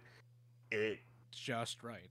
just right. Like Goldilocks. It hits everything that you need in a meal. Okay. And it's super satisfying. That's what it is. Satisfying. It's not Okay. calming, it's satisfying. So I don't know. It was honestly a really weird experience. 'Cause I think there was maybe only one other show that did that, and that was GJ Boo, if you remember that. Oh yeah. Where Like that one was just super straight laced, just so like just chill. Like just super chill. Like this show is just so chill. Like there's a romance in it between her and another character that just develops just really well. And I will also say, this being written by I'm fairly certain the manga or the the light writer. novelist was a woman. Yeah, I think they're just called writers. right. at The this writer, point. yeah. The writer for this was a woman. It was interesting to see. Of course, if you watch shoujo anime, you can of course see it, but I don't make a habit of watching shoujo anime. Mhm. Seeing romance blossom between a man and a woman, but from a woman's point of view, Mm. it was a cool experience. I won't lie. That was interesting. I guess you could say there's different sides to it. Yeah, Because what is it? it was a lot more. Yeah, it was definitely more. What's the word? I don't want to necessarily say it was more romantic, even though it was. Like sweet, I would say. Yeah, it was sweeter. It was definitely a lot sweeter. Like you can almost taste it. It's delicious. The love nectar. Yeah. Yep. You can literally taste the love nectar. Plus, just watching her dive into the things that she's interested in and how she tackles, like when she does eventually meet up with the other girl that was summoned, and how their relationship blossoms, and like the whole situation surrounding her and which one of them is the real saint and stuff like that. It just, like, every issue that it presented, while it might have like put a rise or a dip in the quote unquote coaster, or maybe it was a little bit of spiciness you didn't think you'd see in your meal, it just always again mellowed out, like, fairly quickly too. Like it always found its way back. It was fine. It was like what? Sorry, go on. Oh, like it always found its way back to like. It always found its way back, and it was like, yeah, that's like it didn't drag me into it. It just like, here's a taste of that. All right, now we're coming right back. Just appreciate that happened, and we're just gonna move along. Like it was just so satisfying. I don't know. That was really cool. I'd like to see more shows like that where it's not trying to do anything super hard. It just does everything that it did well enough. Mm-hmm. Well enough to be satisfying. I was literally left. I wasn't left wanting more of anything, because the romance was confirmed. Spoiler alert, I guess. We figured out who the real saint was. We got to see her like fully enjoy her botany stuff. Like, we even learned some political stuff. We fleshed out a lot of the side characters, funnily enough. Like, without even, like, literally without much happening, they just got life put into them, and it's so weird. And again, the most straight edge show I've ever seen. It's great, or satisfying show I've seen in a very long time. I love it. Absolute recommendation. If you're looking for something chill to watch, it is certainly that. Super chill. But Alright. that would be all that I have watched. So for me, the last thing I have here is good old SSSSS Dynazenon by Trigger. Dynazenon. Which, I mean, for those of you who have watched it, there is an actual meaning behind the 4 S's here. And I told you around this the other day, but it's probably like the most trigger thing ever when it comes to like just their naming schemes and themes and shit. Which is scarred souls shine like stars. And I just think that's just so. It's so lame that it's obviously Trigger came up with it, right? Like it's borderline what Chuny, right? Almost Chuny. Oh yeah, absolutely. Because I mean, because when Gridman first came out, I don't think we actually knew what the meaning was behind the SSSS part of it, because Dynazenon and Gridman are household names from like the old shows and all that stuff. Mm-hmm. And Trigger is just the SSS part. So kind of like this is like their partnership between them. And I gotta say, I think Trigger should keep making these types of shows. Which, by the way, confirmed next season is going to be Gridman X Dynazenon. That's going to be the next sequel, combining the two series, because everything is. Sai-chan back? I don't know. Oh, you mean in Dynazenon or the next sequel? Could Yeah, be. fucking. It could I'm be. hoping. I'm hoping. Well, I mean, I'm gonna assume so, because Dynazenon is actually as far as what the characters were given. I think this is definitely like a sequel, like a few years after the Gridman, because we have two returning characters from Gridman come back more grown up, or actually they're adults now at this point. Was it Dick Chan? No, it was not. It's actually what is it? What was his name? Taki? The main character? Auntie. Oh, Auntie.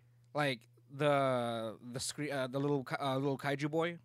Yeah. He's all grown up now in Dynazenon. Like he's got a suit on. Like he's pretty much like those support units from Gridman. Mm-hmm. Like he's got a suit on and everything. He's become like one of those kind of guys now. Like support units. Gotcha. So Okay. so Anti and Nidaime, like the two kaijus, the two kaiju kids grew up and came back in Dynazenon as like support units. Okay. So I actually have notes for this too as well because I had to say something about this because I feel like Trigger did a really good job with this, especially with the director. I mean, they did really good with the first season, and while I've only seen, I think, maybe 3 or 4 episodes of Dynazenon, they keep knocking it out of the park with these. Yeah, honestly. And when you told me about like how the CG was like really well blended, yeah, the CG, like all the animation, everything blended pretty well to a point where sometimes I forget that it's kind of like CG animated. You know what I mean? Like it wasn't too much of a stark difference between all the 2D stuff that was going on versus like the the robots and the kaiju and shit. If anything, it was almost like as if I was reliving like the old Power Ranger days. You know. Well, like the whole Power Ranger days. Yeah, like with the combining bots, and you got like the big old robot fighting the guy in the big monster and the guy in the big monster suit and all that shit. You know what? Speaking of Power Rangers, just kind of a little bit of an aside. I'm surprised no one's taken on that. I know, and that's what I'm saying. I feel like Trigger should really get a hold of the rest of this, like Super Sentai. If they can start making Super Sentai shows, I think that might be like their next like big future projects to work on. You know? Oh yeah. Because I mean, I absolutely agree with you. Hell yeah. So let me go through my notes here for a little bit because I definitely put us better in writing than I do ad-libbing it on a podcast or in front of a mic. Mm-hmm. So I'm breaking it down to 3 different things, which is animation, direction, and conclusion. For animation, right off the bat, Trigger absolutely kills this genre of a series, and it gets the same with their animation. The 2D, 3D blending during fight scenes here improved so much from Gridman, and you can really feel like the weight of these fights when it comes to like the robots and the kaiju themselves. Of the robots, very thick. Oh, and by the way, we do have a thick character in this because yeah, it's the what's her name? Mujina. The Bujima, yeah. Yeah, so but you don't get enough of her. You don't. Like, and I liked her a lot too because she was like, quiet and stuff. Very. Well, I'm a fan of the Kudre style characters. Fair. So, but. She wasn't really that Kudere because when she went to the pool, she was fairly like more enjoying playful. it. Like she was like expressive about it. That's true. Like she, I think she definitely wanted to do more than just kaiju work. Yeah. Like I feel like out of everyone there, she was the most normal. She was just like, yeah, I just kind of want to, like, yeah, I'm here to do my job, of course. I'm serious about that, but like, outside of that, she just wanted nothing to do with it. Yeah, right. Exactly. Like, definitely a home balance work life kind of thing. Oh yeah, absolutely. Akira Amemiya, the director, has directed a ton of Trigger works.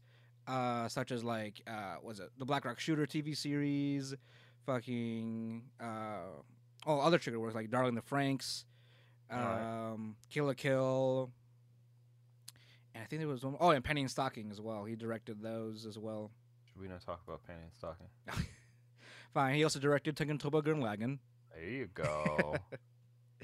And a whole bunch of other works too. Dynazenon offers up a refreshing take on the Super Sentai genre. One of the most notable moments in Dynazenon were actually the quiet, almost awkward pauses in the scenes. I feel like he took a lot of what Shaft does when they're directing, because there's a lot of moments where it's just the characters are just kind of hanging around, not talking. They're just kind of feeling the room with each other. Mm-hmm. And I mean, I still feel like the show that did that the best, or at least in my opinion, was Fire Force. Oh yeah, I mean, granted, that was more of a. You have the director that did Shaft works there too, so he knows exactly what he's doing. Oh yeah, it's true. Yeah. So, because I don't remember a lot of moments like this that happened in Gridman, but like there weren't a whole. No, there were a couple. Like quiet moments. Yeah. I probably have to look back because these took out because when I was watching Dinah Zenon, these really kind of stuck out to me when I was watching it. I'll have to go back on it though, but so yeah, I think it was mostly between the Thigh Girl and the main antagonist. Okay. Because the main character didn't have a whole lot to do with her. Like, yeah, they were in the same class. Yeah, they talked, but it was never. It was more so between Thai Chan and I think her name was Sakura. I want to say. No, I don't remember. Not Thai Chan, the main antagonist. No, I don't yeah, remember what her yeah. name was. Yeah. Anyway, main antagonist girl, antagonist Chan, Kaiju Chan. I'll look her up for you because I feel like I have to. Where's Gridman? The fuck is? Right. What is it? But yeah, I feel like it was mostly between them because they had the most. Akane. Akane, yes. Akane. I mean, technically they were the same person, I guess. So. No, it wasn't the same person. Akane created Thai Chan to be her best friend. Yeah, exactly. Well, okay, I'm sorry. I'm sort of deep. I'm going deep. I'm coming from the depths of the lore masters here. That's why. Oh, okay, I got you. Fair enough. Because apparently, supposedly, Akane is supposed to be the person like who Akane is who Akane is, but Rika is what Akane wants to be. Oh, I see. And so she made her not only to be her best friend, but also so that she can kind of live out to be normal as well. Well, they'd be too powerful if they combined. Well, I mean, that's sort of who that real. Remember in the ending, there was a real world person. As far as I don't remember actually. It cut. Remember when the whole series ended? It cut off to a live action scene of somebody's bedroom. Yes, I do remember that. The lore masters are at least assuming that that room is from Akane, just because, or yeah, that room is Akane's room, just because there was I think there was a walled accessory that resembled either Akane or Rika's, confirming that they're kind of both the same person in a sense. So. Gotcha. All right, fair enough. So, another thing I loved about both Gridman and Dinah Zenon was the voice acting. Like, this is probably one of the most, like, when it came to like just everyone and everything, it was probably the most normal kind of like way you could talk. You know what I mean? Like, everything was very, like, when characters talk to each other, it was very breathy. It was very authentic in a sense. Like, it wasn't overacted as most times they are. Yeah, exactly. Like, there's something about how genuine these characters talk to each other. Really, I really appreciate the voice acting in this too. No, that's fair. It's like, again, even though I haven't finished it, and I don't remember which episode I left off on. A lot of the characters were, I would say, a breath of fresh air. I mean, not so much that they were different, but because they were normal. They were just normal. They just felt like normal people. Yeah, honestly, and actually, when you keep watching it, Jiran, like, you realize our main boy Yomogi, like, he's a fucking normie. Like, yeah, he is. Shit. Like, he's got friends. He's got like a job and shit. Like, he's like, do I really have to like practice my robo shit? I got a job, man. I gotta work and shit. You know, make money. You're fucking right. You're fucking right. Like, if anything, what is it? At least when it came to all this, at least like, when it came to the students, Yomugi was probably the most normal, the most normie out of all of them, because everyone else had like a tragic backstory like to fall on. Like, one's a NEET, the other one has bullying issues, the other one has a dead sister, and literally this one is from a different dimension. Like, Yomugi is literally the only normal person in this whole squad. Up until the end, when things start to open things up a little bit more, is what you call hidden potential. So, I don't want to spoil anything. Well, it's not much of a spoiler, but I don't want to spoil in terms of what happens to it, because it's really cool what Yomugi does towards the ending of his, I guess, character arc. It wasn't much of an arc. It's like he does more. He does more than just being normal. Mm-hmm. But yeah, definitely Power Ranger vibes, Super Sentai vibes. Love it. Now the deep lore, I gotta break down the deep lore of this. Go for it. And for you, John, it's not much. Because It's not as much of a spoiler at all for you, because I had to look all this shit up just to even figure out what the deep lore was just between Gridman and Dynazenon. right, you're telling me a little bit about it. The fact that both of these actually relate to the older Gridman and Dynazenon shows. Yeah, like the good old Hyper Agent series from 1991. Like these anime series are actually a direct sequel to that older show in the 90s. One of them being actual direct, like, I guess, how do you say it? Like, a direct connection. Like their continuation. Actually, yeah, a direct continuation to one of the characters from Dynazenon. Like, Galma is actually in the 1991 series. Really? Yeah. he's actually a character, like, he's a side character that appears in, I think, episode 18 of the Hyper Agent series from 1994, and that was revealed in the anime that was Galma. One of the big hints there is that if you notice Galma's like character uniform, there's a bunch of wraps and shit, Right. like almost like almost like mummy wraps and shit like that.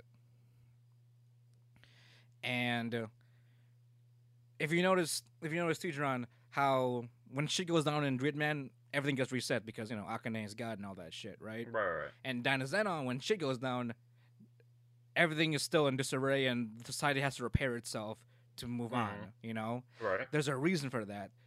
So remember I told you that Dynazenon and Gridman are a continuation of the live action series from 1991. Right. The world in that world from Hyper Agent is the same world in Dynazenon. What I'm saying is that Dynazenon is actually the real world, whereas Gridman is the computer world where kaijus come from. So okay. the world of Dynazenon is IRL, and what's simulated, and that same world is simulated into Gridman because Gridman is the computer world. After Akane lost her shit, everything got all polygon and shit, right? Remember? All that, because she tried making a perfect copy of her world, which is the real world. In this case, is also Dynazenon, which is that world is the real world. When shit went down in the computer. When shit went down and when Akane woke up, that's what happened to the Gridman world, the computer world. So the live action scene we got from Gridman is the same world where Dynazenon is in, but in this case it's just animated. Right. So interesting. And as far as the next series is, Dynazenon X Gridman is going to be addressing the collapse of that barrier between the two worlds. Because the reason why kaiju existed in Dynazenon is because they leaked out of the computer world or the Gridman world. So that's why Anti and Nidaime shows up, because they're from the computer world. They're kaijus, and they came to this world to be able to get rid of all the kaijus here to bring them back into the computer world or the virtual world. Oh, okay. So in terms of how everything is set up, this is how things are set up when it comes to where Dynazenon is comparatively to where Gridman was. Okay. So that unfortunately does mean we won't get to see Rika again. Unless it's going to be the combined version of her and Akane, which I'm also fine with. Yeah, probably. And let's see. Is that it? I mean, probably. Yeah, I think I that's don't, I it. definitely haven't watched anything else. I mean, again, I know. I mean, again, this is the deep lore from the comments and other forums I've been looking at. Mm-hmm. Um, so because and it's cool too because some of the audio because you get a little more audio about Galma's past and all that, and they use the same audio from his past. From that same audio from his past is actually from the actual 1994 scene. Really? So that's why it was confirmed that side character from the 1994 episode is actually Goma because that actual audio is actually from that exact same scene in that episode, like All right, directly that's kind of ripped, sick. like it's directly ripped from that episode from 1994. Yeah, it's kind of sick though. So that just confirmed who Gama really was. Huh. Well, shit. All right. Okay. Well, you guys, you got to watch the 1996 version if you want to. Yeah, I mean, it's be only, up to date on all the lore. honestly, I mean, I don't think it's only 38 episodes. Gridman Hyper Only. Agent. So Fucking only. I mean, it's your classic kaiju series from like because the thing that's spanned from 1991 to 1994. So you get Mhm. 38 episodes of the good old fashioned 90s Gridman rubber suit storyline. Right. Yeah. Okay. Yeah. I definitely want to sit through that. I mean, it's The fucking cheesy, campy ass Japanese fucking old Japanese shows are wild. I'll just say that. and don't forget melodramatic also for some fucking Oh reason. God, they are. Well, I mean, this is melodramatic. Oh yeah, Gridman. true. But it got that from the oldie show. True. So you get more. Or Gridman and Dynasty are melodramatic. Yeah. Yeah. So I mean, that is them. But though Trigger did adapt them fairly well. Yeah, honestly. I kind of hope Trigger keeps doing I think they're called Tokusatsu series. I believe that's who created like that type of like Super Sentai, Gridman, Ultraman, all that good shit. So I hope Trigger keeps making more Tokusatsu series just because I mean they did a good job with Gridman and Dynazenon. Right. And even with Dynazenon, they have a good handle of what like a Megazord would be like, because with Gridman you had like a dude, you had a big dude doing big things, right? Yeah, sure. But then in Dynazenon you had like you literally have like vehicles. Right, he was a combining- mech, like a Yeah. traditional vehicle. Yeah, like you said, vehicle combining mech. Yeah, just like Super Sentai or Power Rangers for the American listeners out here. Mm-hmm. So I can if they were to go if they finish the Gridman like legacy, I would hope for them to do Ultraman or even Super Sentai. Just hop into that because I could see them doing Ultraman after this. as far as popularity goes, Ultraman is Yeah. definitely a little bit more popular. If not, I mean Super Sentai, at least as far as the Japanese goes, apparently Super Sentai has more drama, like the actual Japanese part of Super Sentai. Yeah, I know, it's weird. So like they handle serious topics and shit. In at least in the Japanese versions of Power Rangers. And then go fight things called putties. I mean, they are like Clayman putties. I know, and it's fucking weird. Can't be dramatic and then go fight some goofy ass motherfucker. I mean, yeah, you're right. I mean, that is what a I mean, Tokusatsu series is. you're right. So it would be interesting to see Trigger make that serious, or a series as Trigger can get. Or I mean, they'll just give it the old charm. Like in this one, we have a dead sister murder. We have a dead sister mystery we have to solve, and at the same time, we've got kaiju's coming out of nowhere, and you're doing like Ultraman moves and shit, Right. That's Like- true. going back and forth between that. Yeah, but unfortunately, or did you have any other things to say about it? No, not at all. Definitely, Oh. I'll definitely give it. If you're a fan of like this, like the Super Sentai, like genre, or just Power Rangers and all that good stuff, definitely watch this.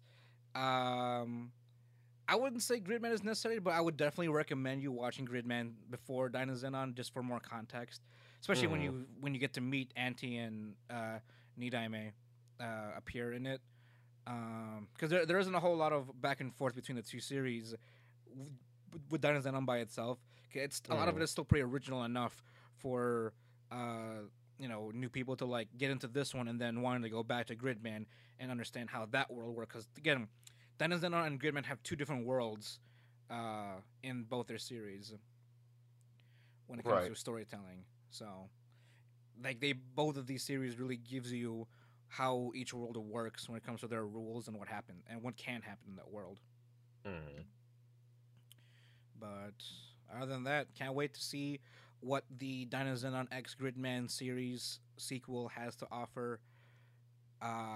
But I don't think there's a date for that confirmed yet. It was just confirmed that that's going to be the next project within the Gridman universe series. Well, I do need to finish Gridman.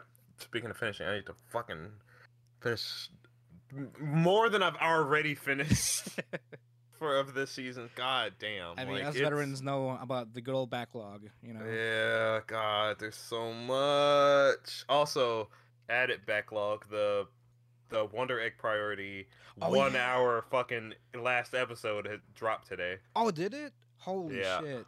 Oh no. Yeah, while we were fucking talking about it, I said, "Oh no," because I was on my site and I just saw it. I'm like, "Oh shit, that is today, isn't it?" Oh, you're right. It was in June. Yeah. I thought it was July. For some reason, I thought it was in July. I thought we had more time before that shit dropped. Oh man. I thought it was done with spooky shit for a while. Nope. There's the fucking spookiest shit of last season. Damn it. Oh. Or when did it come out? 2 seasons ago, or was it last season? I want to say it was last season. Cause that was relatively recent. Yeah, it was fairly recent. Yeah, it was last season, winter 2021. A whole fucking hour long. God damn. Ah, shit. And it's like literally the worst thing we could fucking be dealing with right now in this fucking shit. I'm starting to have flashbacks and PTSD about what happened in that world. Yeah. We were talking about just now authentic voice acting. Now I'm hearing I'm starting to hear that battle cry again. Ai's battle cry. Yeah.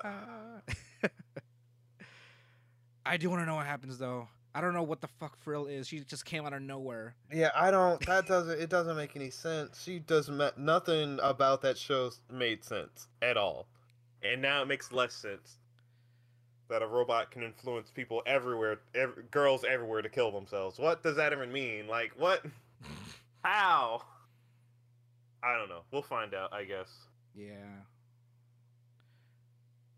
But that is how the crumble cookies. How the table. I don't know. You're the one that ends these things off.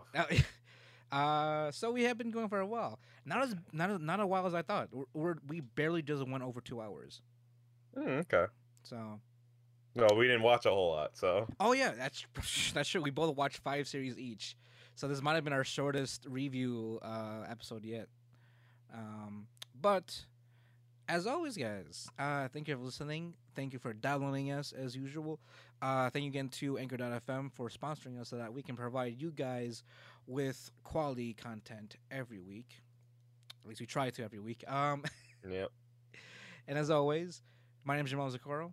My name is Jerron Gaddis. And we on the Wanna Be Boo podcast, where we bring the latest and greatest game and anime news, reviews, and waifus for life. Thanks for listening, guys, and we'll talk to you next time. Matane!